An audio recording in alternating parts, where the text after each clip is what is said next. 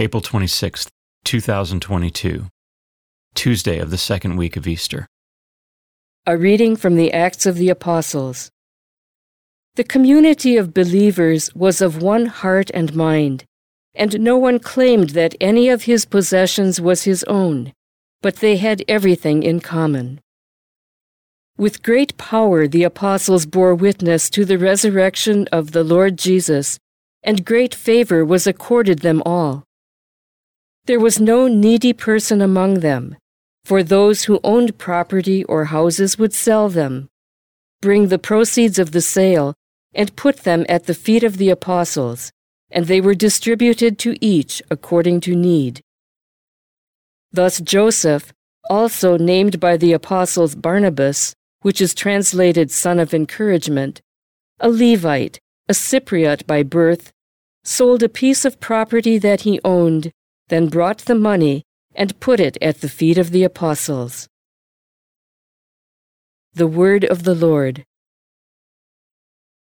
The responsorial psalm. The response is, "The Lord is King. He is robed in majesty." The Lord is King in splendor robed. Robed is the Lord and girt about with strength. The Lord is King. He is robed in majesty. And he has made the world firm, not to be moved. Your throne stands firm from of old. From everlasting you are, O Lord. The Lord is King. He is robed in majesty.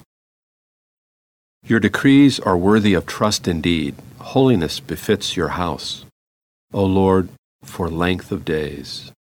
The Lord is King. He is robed in majesty. A reading from the Holy Gospel according to John. Jesus said to Nicodemus, "You must be born from above. The wind blows where it wills, and you can hear the sound it makes, but you do not know where it comes from or where it goes. So it is with everyone who is born of the Spirit."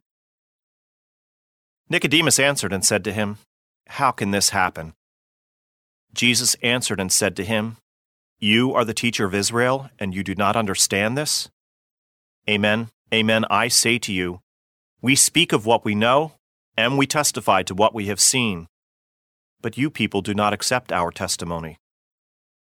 If I tell you about earthly things and you do not believe, how will you believe if I tell you about heavenly things?